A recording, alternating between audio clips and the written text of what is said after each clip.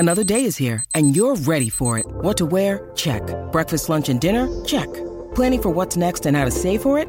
That's where Bank of America can help. For your financial to-dos, Bank of America has experts ready to help get you closer to your goals. Get started at one of our local financial centers or 24/7 in our mobile banking app. Find a location near you at bankofamerica.com/talktous. What would you like the power to do? Mobile banking requires downloading the app and is only available for select devices. Message and data rates may apply. Bank of America N.A., member FDIC. When you need mealtime inspiration, it's worth shopping Kroger, where you'll find over 30,000 mouth-watering choices that excite your inner foodie. And no matter what tasty choice you make, you'll enjoy our everyday low prices, plus extra ways to save, like digital coupons worth over $600 each week. You can also save up to $1 off per gallon at the pump with fuel points. More savings and more inspiring flavors make shopping Kroger worth it every time. Kroger, fresh for everyone. Fuel restrictions apply. The Venture X card from Capital One gives you premium travel benefits, perfect for seeing Taylor Swift The Eras Tour. Presented by Capital One. Ooh, I do love her. Earn 5 times miles on flights and 10 times miles on hotels through Capital One Travel. Enjoy your stay in Suite 13. Whoa, 13? That's Taylor's lucky number. The Venture X card from Capital One. What's in your wallet? Terms apply. See CapitalOne.com for details.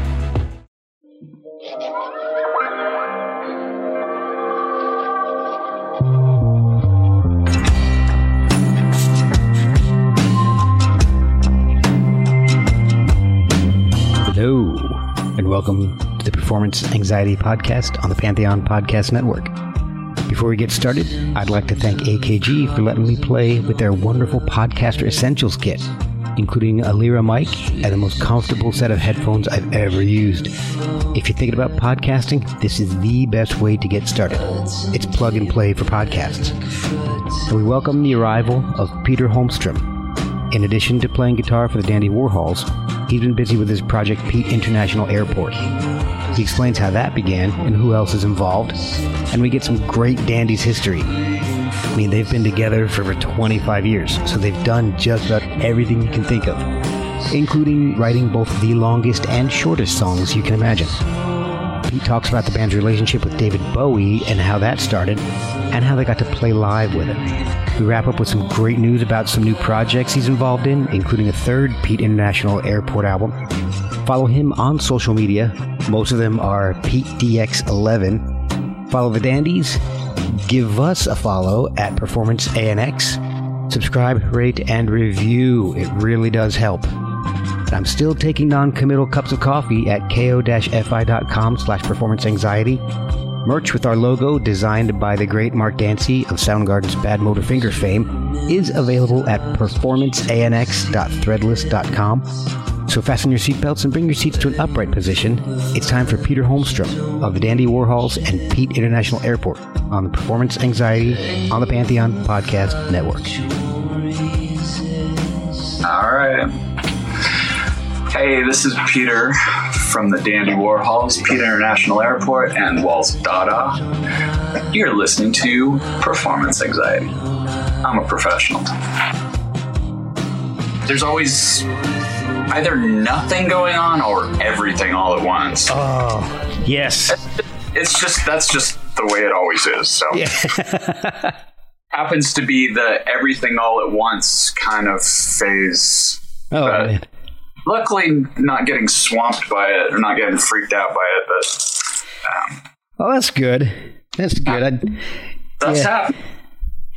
Well, thank you for coming on, man. This is really cool.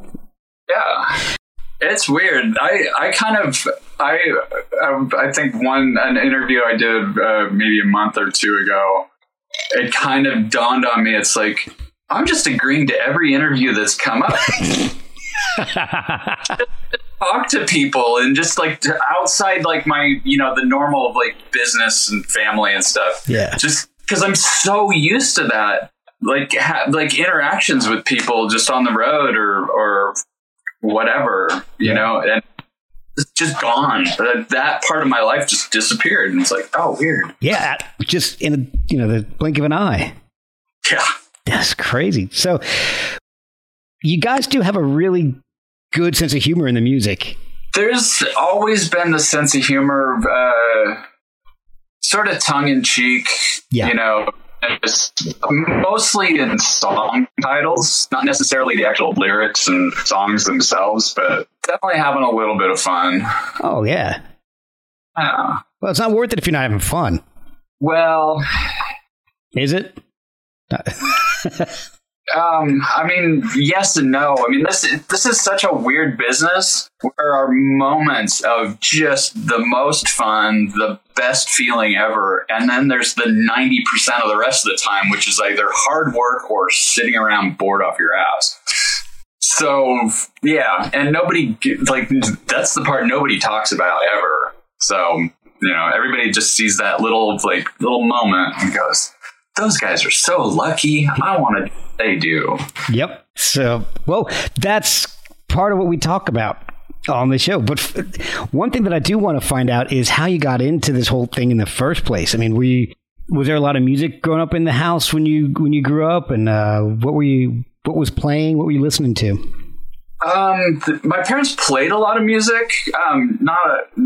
I guess when I was a kid, it was like a lot of like 60s folk, you know, Peter, Paul and Mary, Brothers Four. Oh, I love the Brothers Four. Yes. Some Dylan, some Bob Marley, a lot of classical on the radio. And my dad at one point, and this is my first like musical memory, is like he brought home Dark Side of the Moon when it came out. Oh, wow. And he had kind of, you know, he dabbled in the whole hi-fi kind of thing. So he had a decent monitors, speakers, and stereo system. But that as a kid, you know, a room full of clocks and all the weird noises, it's like, that was just fun. Yeah. And so that's like my first real memory of music. Nobody in my family played anything. Oh. Like, nowhere. Really? But my parents, like, they always had me and my sister going to like some sort of music lesson of some sort. Like there was, I think, some Suzuki method thing when we were really, really little, where we kind of learned a little bit of keyboard stuff, and that didn't stick. Then there was recorders and stuff later on, and my dad brought home an acoustic guitar at one point and like learned a few things, taught me that. So, I mean, it was always there, but not in any sort of professional way. It was just sort of like, this is an interesting thing. Oh, okay. Was it a guitar that really got you interested in music, or was there an album that really got its hooks into you? I mean, so when I first, after I started taking some guitar lessons just from a local kind of teacher who taught us Beach Boys songs. Okay. I kind of like got into that, but there was, you know, it was probably like, I lived in England when I was 10 years old. My family moved there. Okay. And that's kind of when I started noticing music more, like styles of music. I had this crazy thing where I loved all the rocker kids who walked around with like AC/DC patches and stuff, and that was the one I latched onto. There was probably lots of others, but it's like AC/DC, and then I like the mod kids, and you know, with the Selector and Madness and Specials, pins and the black and white ties, you know, just that whole the two-tone kind of thing. Right.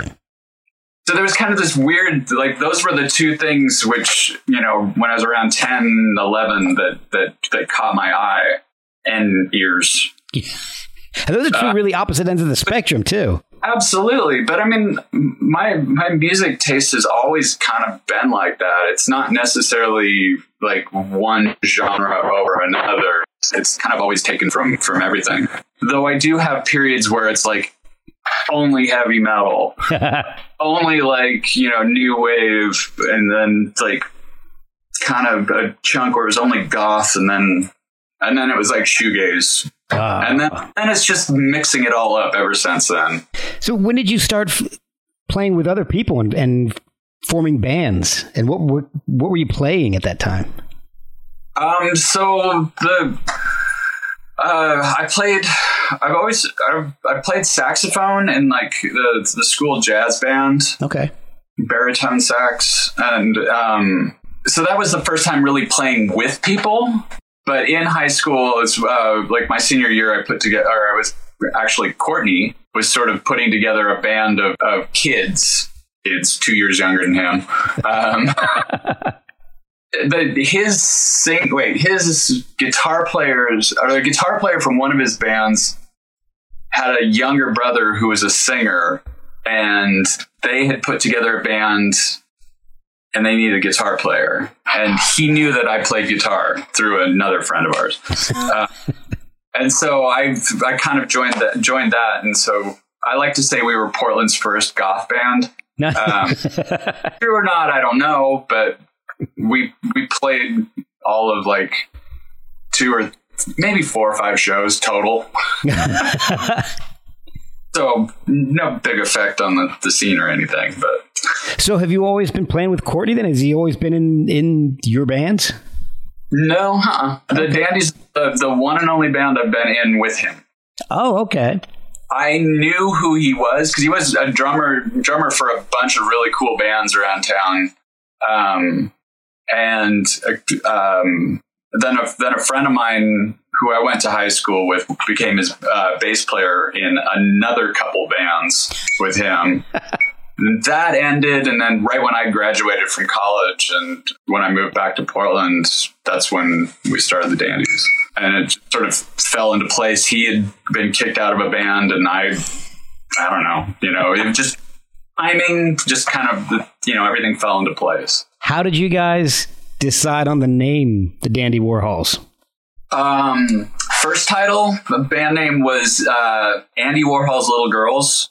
Oh. And briefly was Andy Warhol's Wet Dream. And I was always saying, like, my little pat answer to anything was dandy, whether it was good, bad, that was always just said it's dandy. Yeah. And just put that together and it stuck. It's a little bit better than the answer I get a lot, which is, well, we had a gig booked, we didn't have a name, and we threw that in there as a placeholder, and that's been our name ever since. It was, and I mean, if you analyze any band name, they're all pretty terrible. And so it's like, but as soon as it becomes a band name, you don't really think about it. It's just a band name, and it's fine. So you think about it more when you're trying to figure it out, and then doesn't matter afterwards. Doesn't matter. It's just a couple words or a word, and it means something else all of a sudden. Yeah, because it's the music that you guys are making that's going to make the impact and not your name. Yeah. All right, I do have a question about your early shows. I've got a couple questions about your early shows. But the first one is, how did all the live shows with the nudity start? Sure. I'm not sure what, like, I mean, Zia's never been, like, all that modest. Okay. Her shirt came off all the time. That just, it wasn't a big deal. Okay. But, there was a couple shows that we played. There was a club in Portland called Satyricon, and every Sunday they did, like, cabaret nights. Okay. Which always a theme.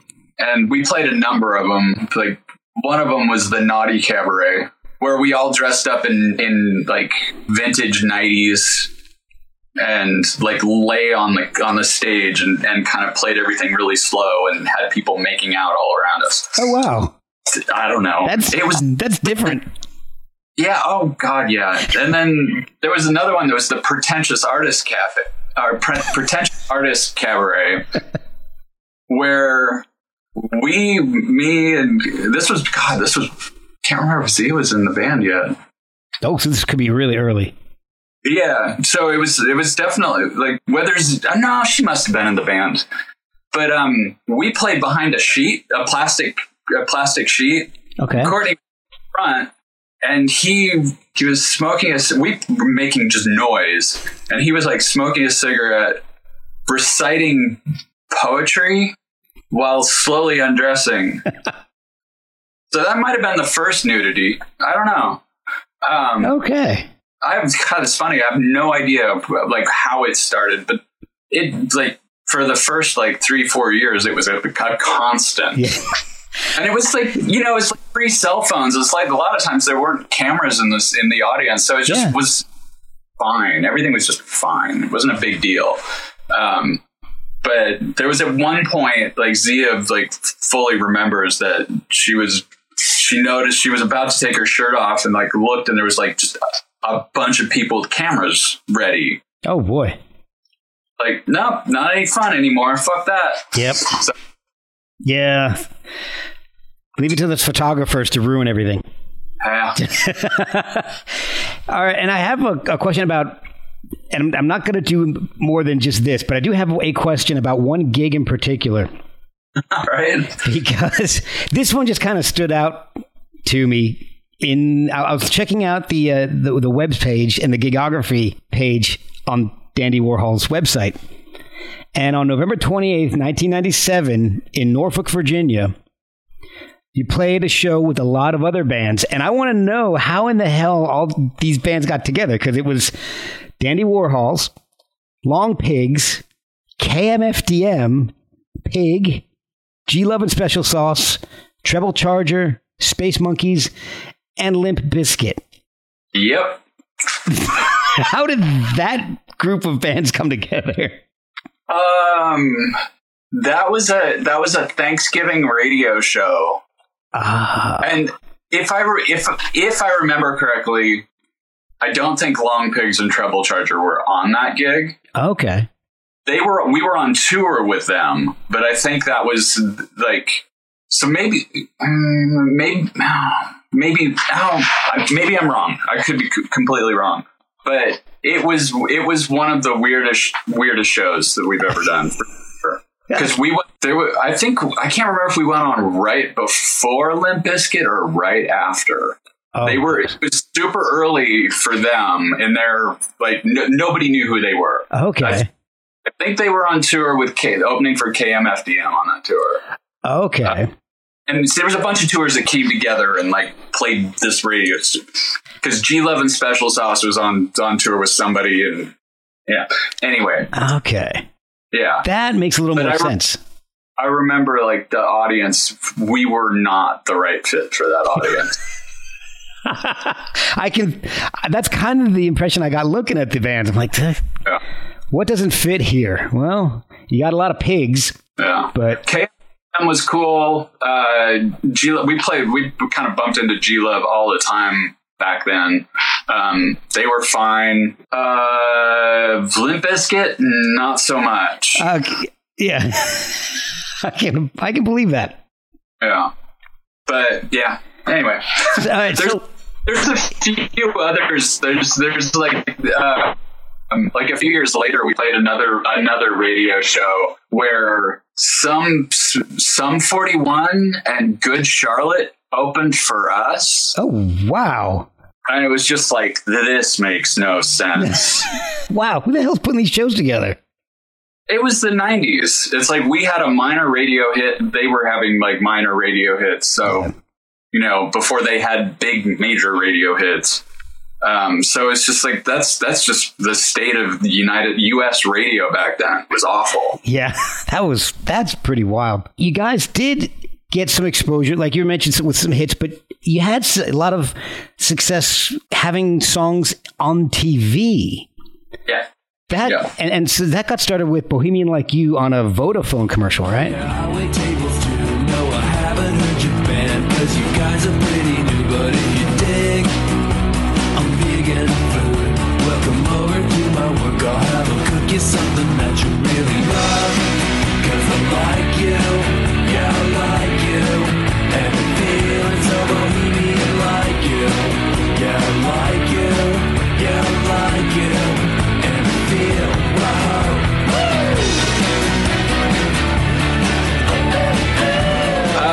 Yeah, that wasn't the first one though, but that was the most successful one. Ah, okay.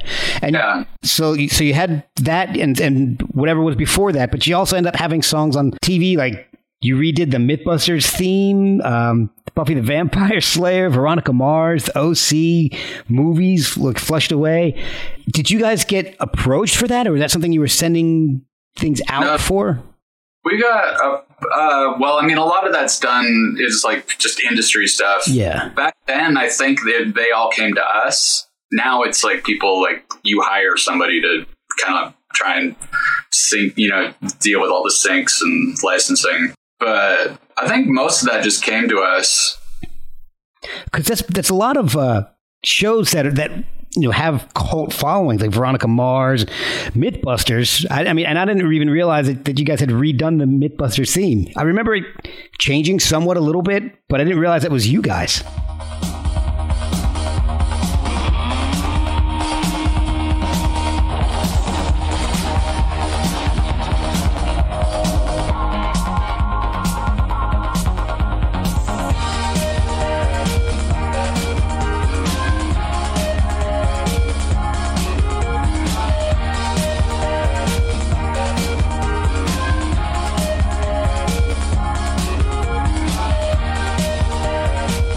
Yeah, it's funny. That kind of came about because one of the guys, not one of the two main guys, but I forget his name. But he was, I don't know that he was a fan of the band, but him and Ziev were like friends. Was it Tori? Tori, yes. Yeah. Yeah. And so they would, every time we were in San Francisco, they'd come to the shows and cool. And so there was a connection there. Yeah, we redid it. I'd forgotten about that. When you said that, we did another I think a Discovery Channel show theme song. Oh, cool. That didn't last. Oh, really? Like a 1 season thing maybe, and it disappeared, or maybe 2. I don't know. But yeah. On your very first release, your first album, Dandy's Rule, okay, you guys wrote your own theme song. Yeah. So maybe that was set in motion from the beginning. Yeah, probably. Yeah, and then Gus Van Sant used Boys Better in Good Will Hunting too. Oh, that's right. I think that was the first major one for us. Oh man, was it Boys or what? Yeah, actually, there's one even before that, but it's kind of wasn't a porn film, but it was definitely borderline. It was back to you guys in the nudity. No, we weren't in it. Oh, I hope not. And it was a gay porn or gay soft porn. No, it wasn't soft at all. It was brutal. But yeah, it was called Hustler White. Oh, and wow. I think they used the song Ride.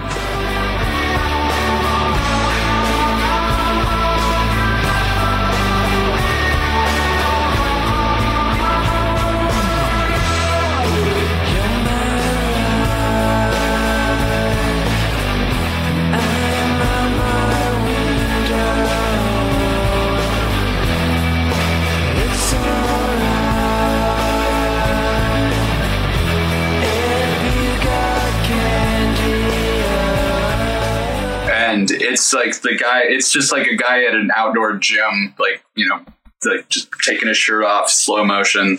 I don't know. All of us went and saw the movie just to see our music in a film. And I was just had to sit through the whole thing.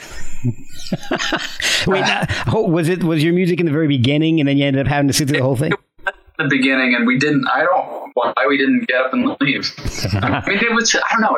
There was actually just sex. So I saw something else on IMDb, and I don't know if this is you or somebody with the same name, but I saw an executive production credit for I don't know how I'm going to pronounce this so badly. Asa Nisa. It's a Swedish film or something. Walking to.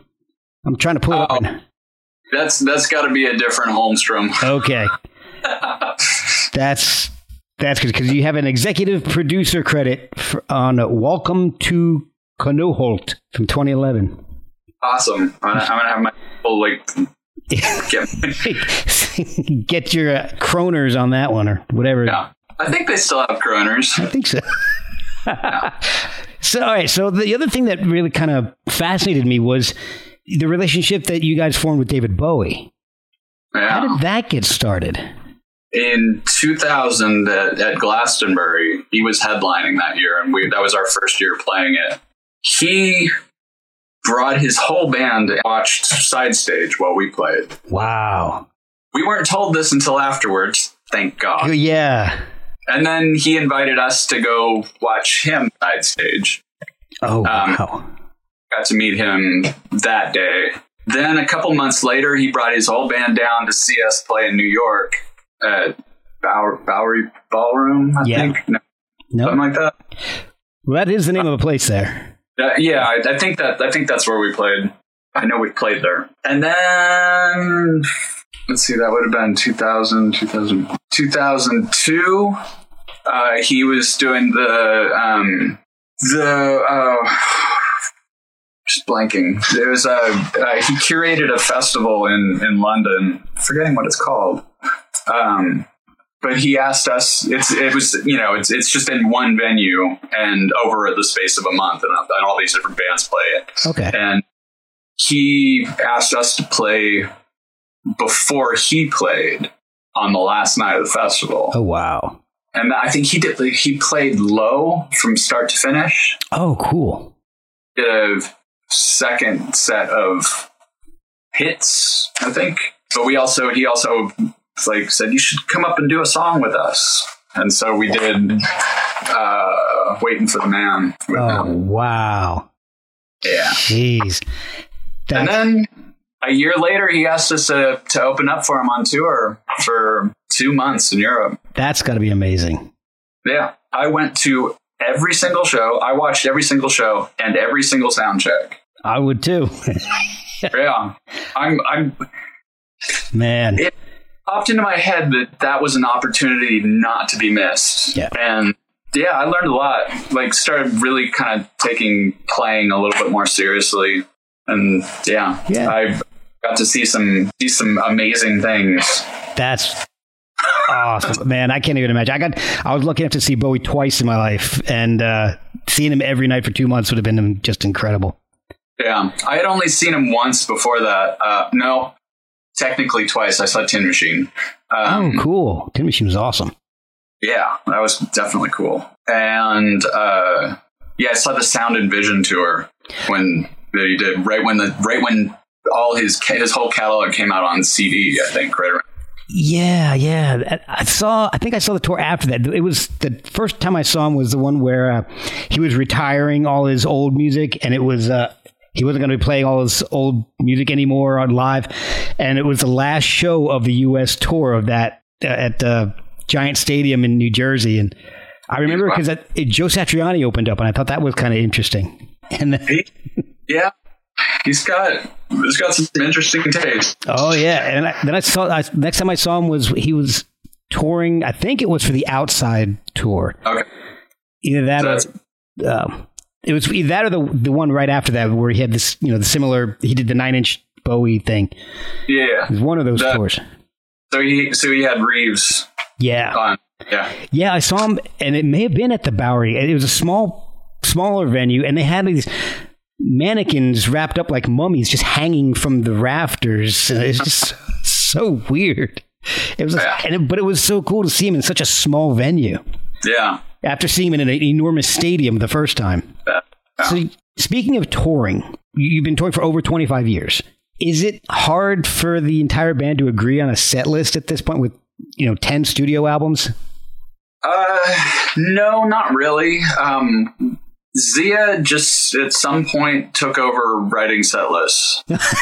Oh, that's easy. And we just sort of defer to her. I would prefer to do more new stuff or stuff that we haven't done before. But there's always there are some arguments about what gets played, but you can't play everything. Right. I don't know. There's to me, there's a little bit too much of playing the same songs over and over again. Yeah. I would like to dig into, some more of the obscure tracks, and that would be cool. Yeah. And I don't know. We'll see. At this point, the next time we play shows, we'll have to rehearse a whole bunch anyway. Yeah. So maybe we just learn some new songs. It's a good chance to mix things up. Throw in some of the covers. You guys do some amazing covers. Yeah. I was looking at some of the lists, like from, Come Feel the Dandy Warhols and some of the singles and all. And you guys are actually, from what I remember, it's kind of early progenitors, acceptors of doing digital singles and putting music with video games and things like that. And that included some of the covers, like the Wild Everly Brothers track you guys did.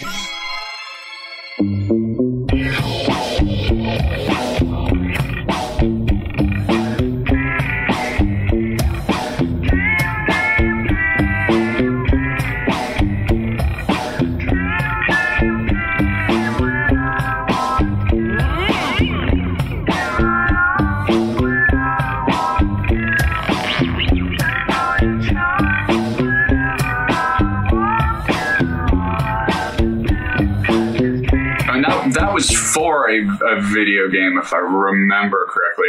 That was super. That was what I liked about it, and I was going back and listening to a bunch of the covers today. You guys done songs by Blondie, Ted Nugent, Gordon Lightfoot, Frankie Goes to Hollywood, AC/DC. You guys you put brass on an AC/DC song. I love it. You don't do just a straight cover. You definitely change it up a lot. What's the point of doing a straight cover? Yes. That already exists. Unless you're a covers band or a tribute band, try and make it your own. Exactly. Definitely a twist on it.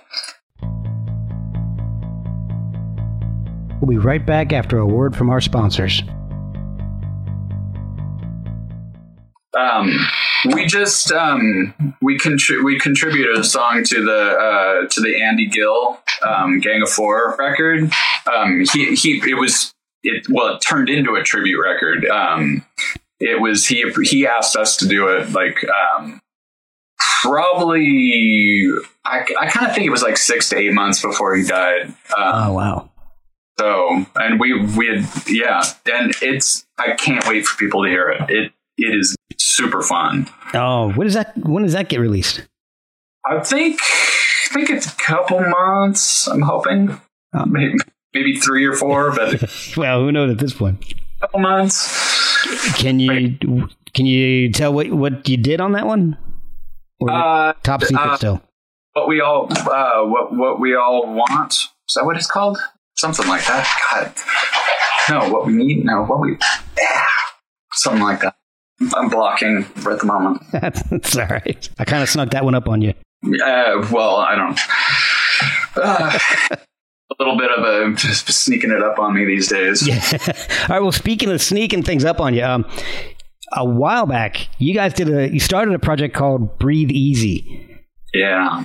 Whatever happened to that stuff? Because I would kill to hear you guys playing with J Mascis. Yeah, that was such a cool idea, and it's one of those things where it kind of got I don't know, it just poor not poor management, but we didn't have enough people working for us. We couldn't afford to have the people doing it. It wasn't making money. There just wasn't enough of the machine behind it to do something with it. Okay. But it was such a great idea. And those, I see the stack of digital film, tape or whatever it is, little cassettes. Little DATs? Are they DATs? I don't know. Hi8? Oh, okay. I don't know what camera we were using. But there's a stack of those cassettes, whatever they're called. Labeled Black Angels, Dinosaur Jr., the Kooks, Vietnam, just like this, the Bravery. Yeah. There's a bunch of other ones. It was such a cool idea. It really, and the collaborations are awesome. It's just, it was just, it was a lot of work, but it was very cool. We got Swerve Driver in there too. I forgot about that. Oh man, I love Swerve Driver. Yeah. That would be awesome. You guys in Swerve Driver? Holy crap. We actually opened for Swerve Driver in Portland once, but we had like a corporate paying gig like the next week or something and couldn't put our name on the bill. Oh no. Did you go as did you do like a Soundgarden with the New Dragons or any, or no, not that one. No. I think it was just we weren't clever enough back then, or actually, part of it was that it was right after we lost Eric, our first drummer, and Brent was very, very new to the band, so our attentions were focused elsewhere. Yeah, that's understandable. You also you were, I don't know if you still are, a big gear collector. Well, you can see a little bit, right? Yeah, I could see some amazing stuff back there. Collector, it's not really, that's not the right term. I acquire things. Acquirer? I think, yeah. I definitely have some, I don't know. I'm not really acquiring much these days. No. I'm having a few things made for me, and that's more of I've kind of fine-tuned it to what I want. What I want to play live. I have all the things that I need at the moment to record, almost every variety of everything. So, I've got a few synths and, a modular setup, way too many pedals and plenty of guitar stuff. I was looking at a list of what you have, and it always kind of shocks me when I see a pedal that I have on a list that a professional musician has. So I've got my Proco Rat that I absolutely love. Yeah, but that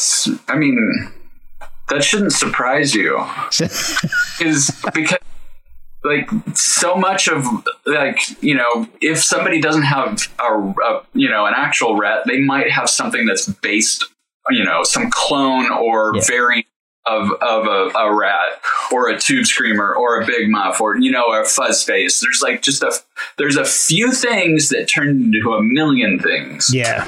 What blows me away is that I actually didn't even get the Rat. My dad bought it for me for Christmas one year, and he didn't know anything about guitars.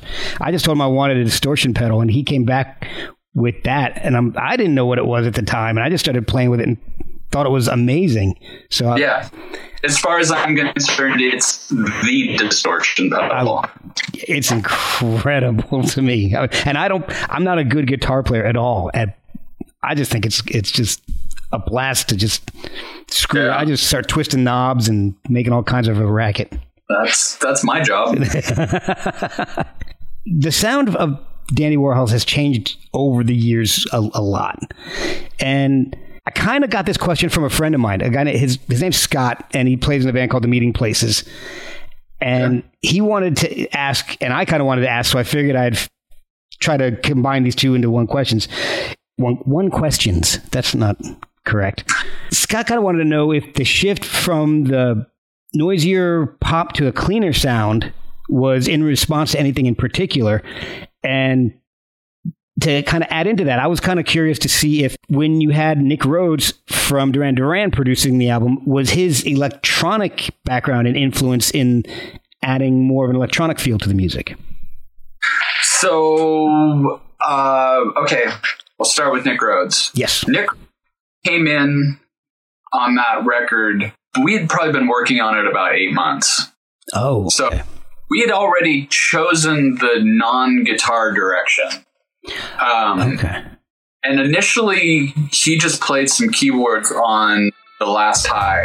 I am alone, but adored by 100,000 more than I swore when you were the last.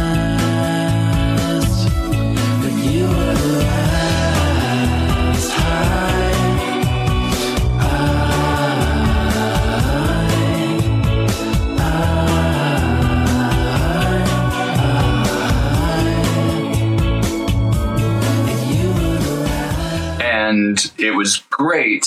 And then Courtney and Brent went over to the UK and did some extra vocals and got Nick to play on a bunch of tracks. And I think he just kind of did enough that it was like, I guess we call him producer now. Because, I mean, I don't think he, in the traditional sense of a producer, or the way I think of it, I don't think that anybody has, besides the band, has really been a producer of the Dandies. Because we could have put a record out that sounded very similar without Nick. Right. All his lovely synths, which are phenomenal, make that record better for sure. But it's like song structure would have been roughly the same. Like, everything would have been pretty close. Okay. Yeah. And as far as when was the transition from noisy pop to more a cleaner sound? I'm not really sure where he's talking about the transition. Yeah. It may have been I don't know. Gradual? Because, okay, there was definitely a decision after Earth 2 to make records with less things in every song. Okay. There's some tracks that had like 3 drum kits. Oh, wow. I mean, we got totally carried away. Just like layering, in every way possible, like that record. That was like the point of excess that we then went, we got to do the next thing. And what was it? This Machine came after that. That was like our stripped down record. And then since then, it's kind of stayed roughly the same. There's been a little bit more here and there. Because I used to record like 7 or 8 tracks of guitar doing exactly the same thing for every song. Oh, wow. Or, variants of it. That was just the thing. There was like an acoustic guitar. There was a clean electric. There was a fuzzy guitar. There was a tremolo guitar. There was feedback. Just every song kind of had all these layers. And then you kind of mixed it in and out as needed. And then since then, don't do that anymore. Yeah. The one thing that you guys did do, and 2020 was a weird year for everybody. Yeah. But you guys came out with an album that was 3.5 hours long. And then you also have an album that's 24 songs and like 15 minutes long. Right. The extreme. Yeah. So the first one was just something that has been like, I considered it a failed experiment trying to get the band to do something else, which got turned into what came out. What was the original idea for that? I set up our stage at the studio with everybody having keyboards and things to play. So there weren't guitars, and we played to a drum machine. I think Brent played bass was the idea, played bass guitar. Right. And that was the idea. We start from there. And I think we were just jamming on like chord structures from old songs, just as a starting point to get us to kind of, just push ourselves a little bit creatively. Right. Okay. I got resistance from everybody except maybe Zia. I don't know. I can't remember back then. But we still have like hours of recordings because we recorded everything. That's awesome though. So, that finally got used. I finally got presented to the public, I suppose, because that's been sitting around for a number of years. Oh, really? Okay.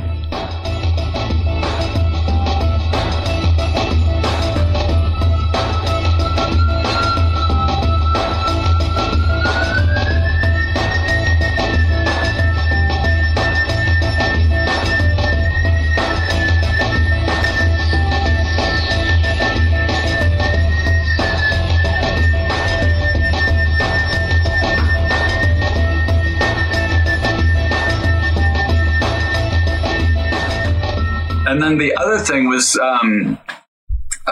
we got new management in the middle of the pandemic, and just one of their ideas was, why don't you put a 30-second song out every week? And it was I think it was sort of in response to like making content for TikTok or something. Oh, okay.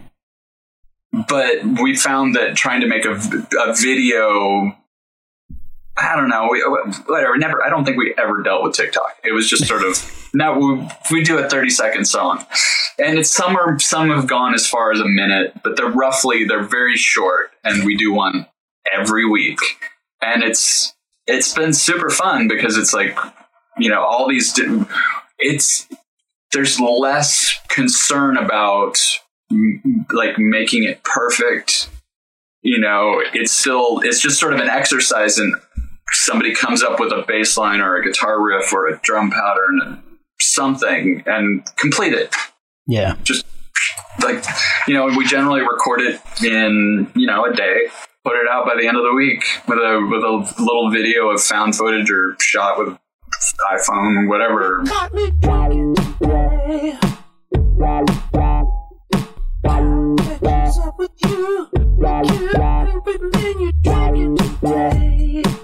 I'm a dangerous man on the streets. Yeah.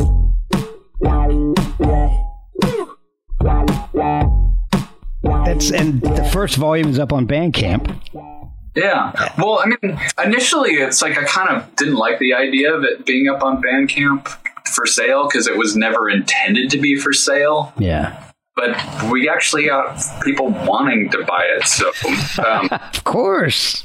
We're trying to make everybody happy. I'm sure somebody's going to like give a shit about it, but. Well, I think it's awesome. You guys did it as a name your price. Oh, release. Great. Good. So okay. There's no set price. People can pay what they want on that. So that's pretty cool. Yeah, because what do you charge for a 30-second song? Well, you got 24 of them. Yeah. I mean, I think like 6 of them make up a song. I think. Well, that's what you can do. You get the download and you just go into Audacity or Audition and just start piecing them together. Make your own song. That would be interesting. All right. I'm going to have to do that now. I'll send it to you after I'm done. Yeah. How did the idea for Pete International Airport come about? And the band is named after a song off the second album, but Is there anything? How did that name come about? Okay, so while we were recording Come Down, I was just, I think I hooked all my pedals together, and I was just to see. I mean, I had maybe 7 or 8 back then, so it wasn't that big of a deal. But I had just gotten like the Boss DD5 backwards delay, and I think I got one for Courtney too, though I kept it. And so I was running like backward delays into forward delays through phasers and flangers and into analog delays with a fuzz, and a rat, pick them up, whatever. And I was just scraped my pick up the strings. I was just making noise. Yeah. What I didn't know is that the engineer, Tony Lash, had recorded the whole thing. And I came back into the control room and he had labeled like a stereo pair of tracks on the board, Pete International Airport. And it was like, from that point on, I knew that if I ever did have another band or side project, that's what I was going to call it. I love that name. And I love the logo too. That's awesome. Thank you. So when did you decide to actually start working on a side project, Pete International Airport? There were always things like I had like, so Courtney is the predominant songwriter for the Dandies. And, there's been times where I'll play something and he's like, what's that? And that turns into a Dandies song. Okay. And then there's other times where I'm playing stuff that I think it's cool and he's not interested. And I just had a stockpile of those. And so I just started once, so I had the stockpile. And then after we were mixed 13 Tales, that was my first real experience of seeing Pro Tools in action. Okay. bought a Pro Tools rig, and that's kind of when it started happening. Of course, it took many years to kind of figure enough things out and get them into a structure and find people to sing on them and play drums and.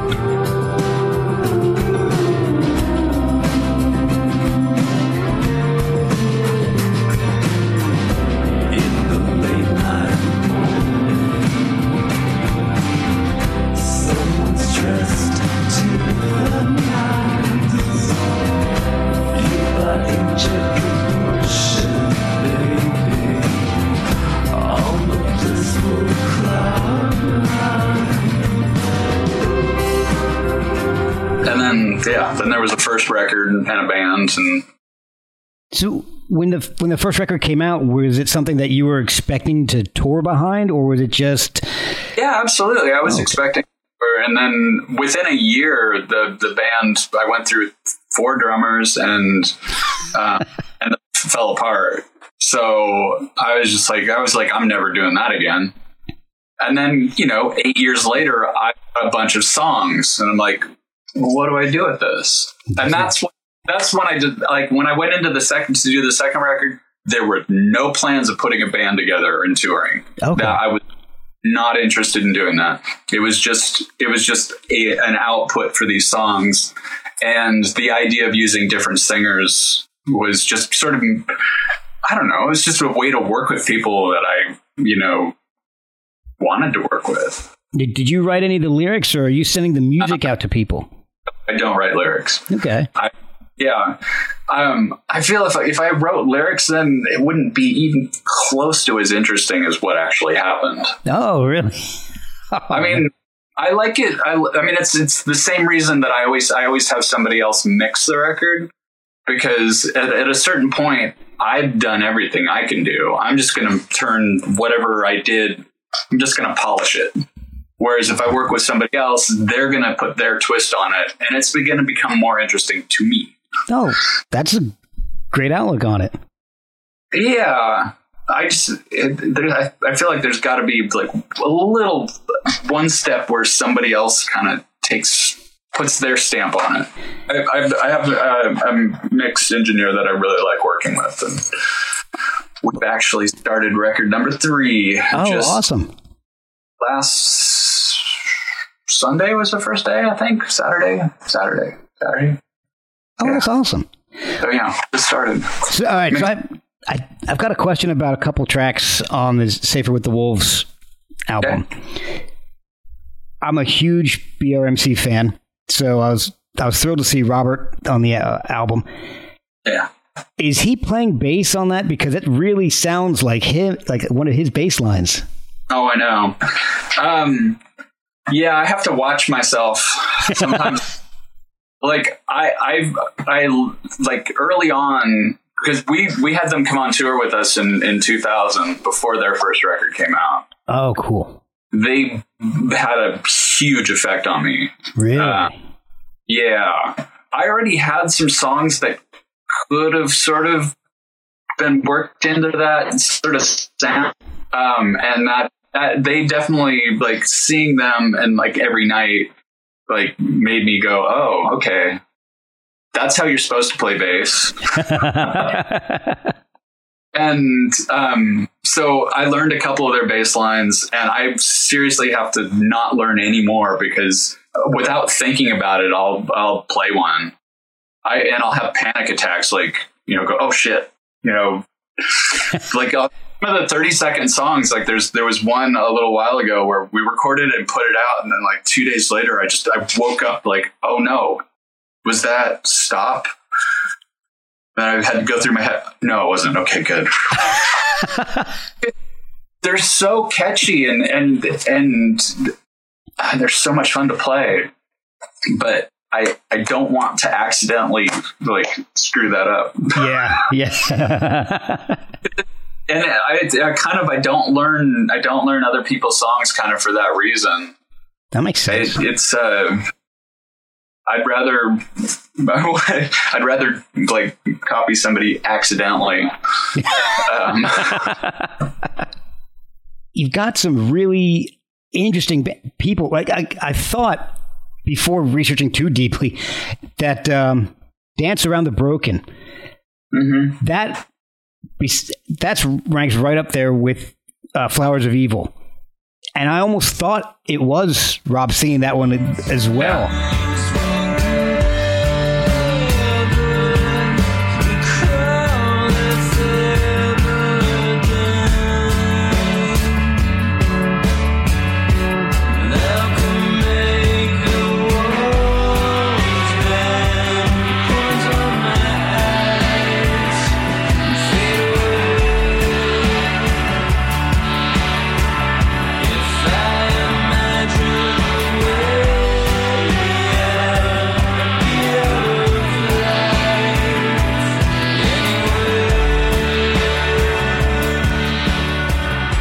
That's funny.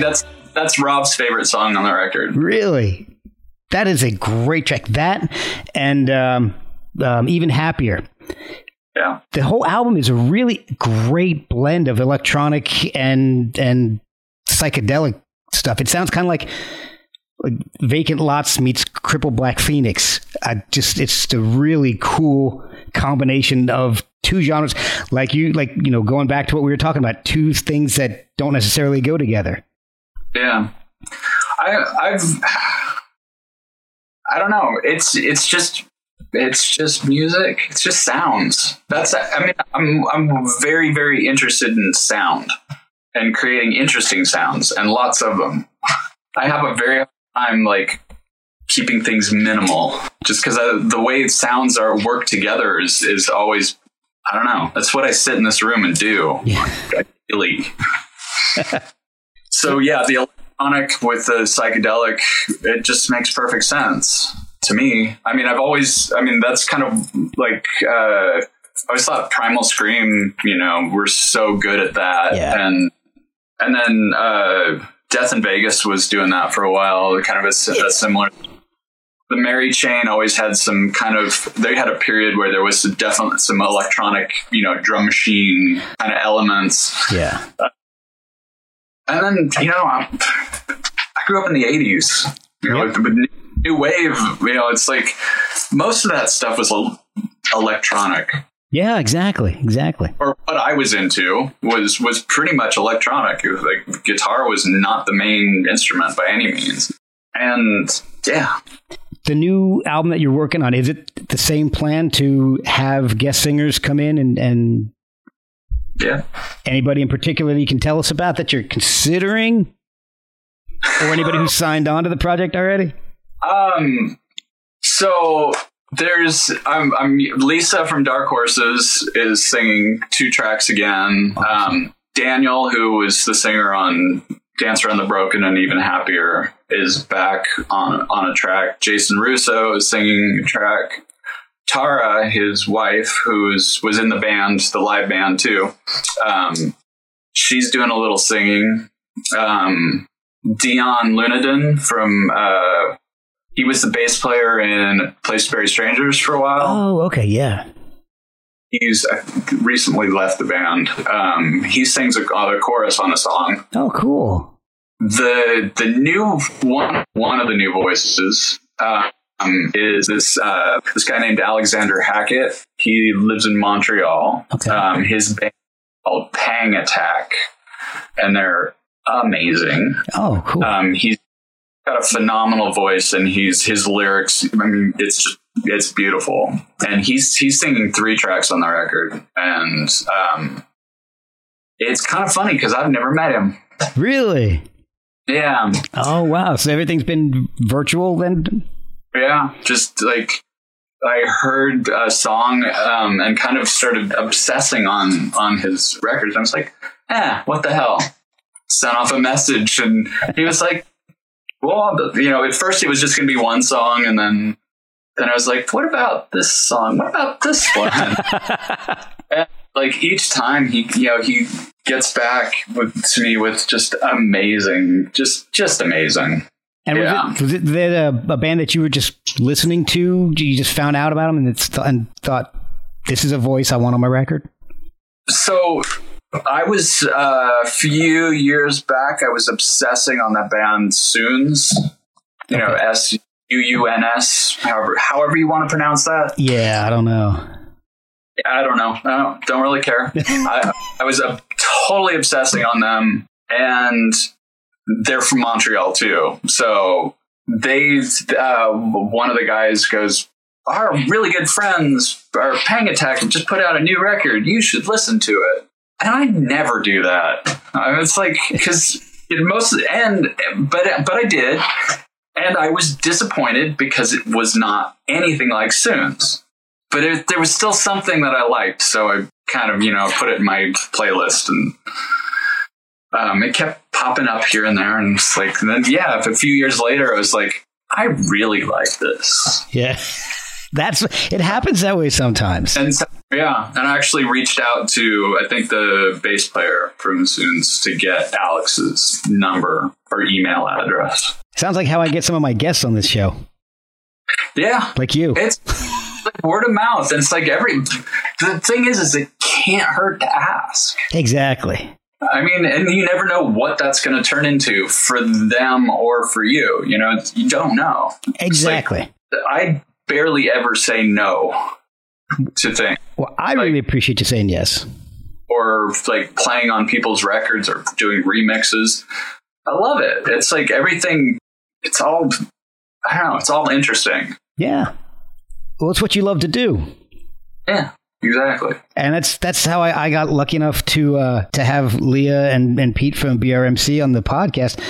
I know Leah had that brain surgery, and I mean, BRMC is one of my favorite bands of all time to begin with. But once she had that, I had known about that, and I started this podcast, and I thought, that's just an amazing story. So she was on Twitter, and I just reached out, sent her a message on Twitter because she had it where you could message her, and didn't hear anything back for like 2 or 3 months.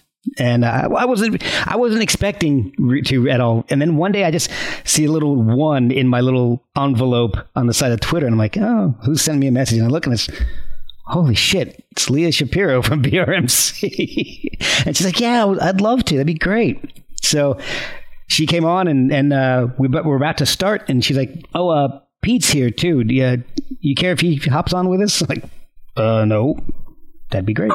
So, and then that led to her introducing me to all kinds of people like Jared from the Vacant Lots. So I agree with you. It doesn't hurt to reach out. The worst they can do is say no or just ignore you. Yeah, exactly. And that doesn't hurt. No. No, I figure we've gotten this far in life, we can deal with rejection. Yeah, exactly. I'm not precious. Deal with the rejection. Yeah. Well, I mean, I've kept it for quite a while. I mean, where can people follow you on social media and keep track of the progression of the new Peter International Airport album? I'm on Facebook and Twitter and Instagram for like Facebook is Peter G. Holmstrom. Instagram's either Peter International Airport or Pete DX11. Twitter's PeteDX11, I think. I think so. Yeah. The Peter International Airport, those messages will get to me eventually, but it's actually kind of run by somebody else. It was started by somebody else who was a fan. I was just like, yeah, hang on to that. Probably should get the name, but yeah, so follow me on any of those. I'm doing Peter International. Started mixing, obviously. We talked about that. Did go slow, so hopefully it'll be done this year. I mean, done and out this year. Okay. Definitely going to put a single out, hopefully soon, because I think it's one that I think people need to hear, because it makes me feel better, and hopefully it'll make everybody else feel better. Oh, that's fantastic. I am also doing a project with my friend Chris Ollie in England called Walls of Dada. Oh, yes.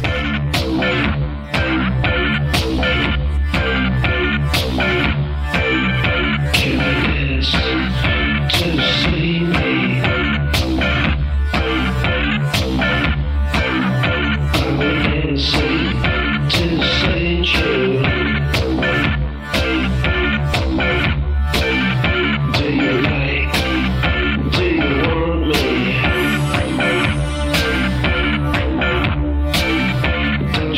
and that's a sort of, it's a stripped down sort of semi-electronic tape experiment. It's really interesting. I was listening to that yesterday. Yeah, and Chris is in, his band is 6x7, which if you haven't heard them, you should check them out. They're amazing. And you should reach out to him to do one, because he can talk.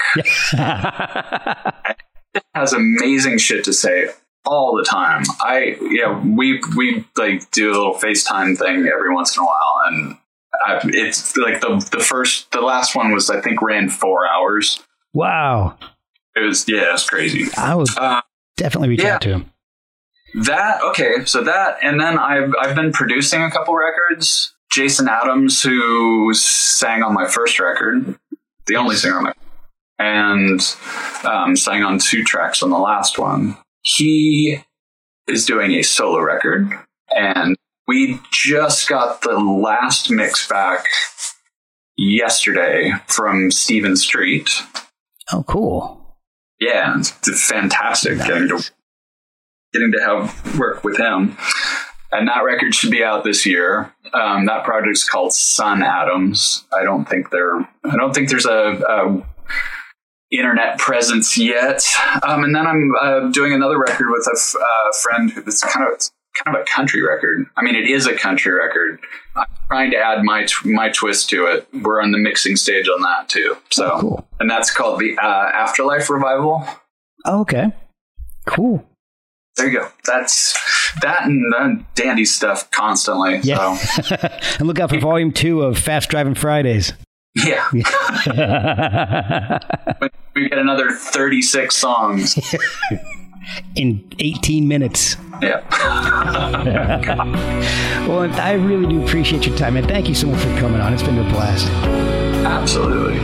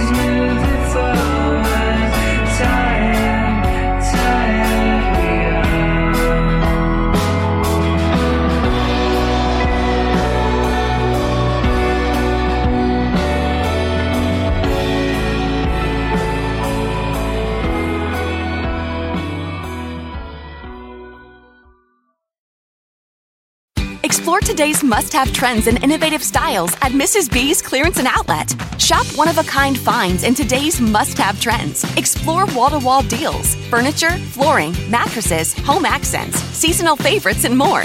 Discover unique new home decor, pillows, accessories, and more. There's something perfect for your style and budget. There's new inventory every day at up to 80% off suggested retail. Discover the style and savings of Mrs. B's Clearance and Outlet.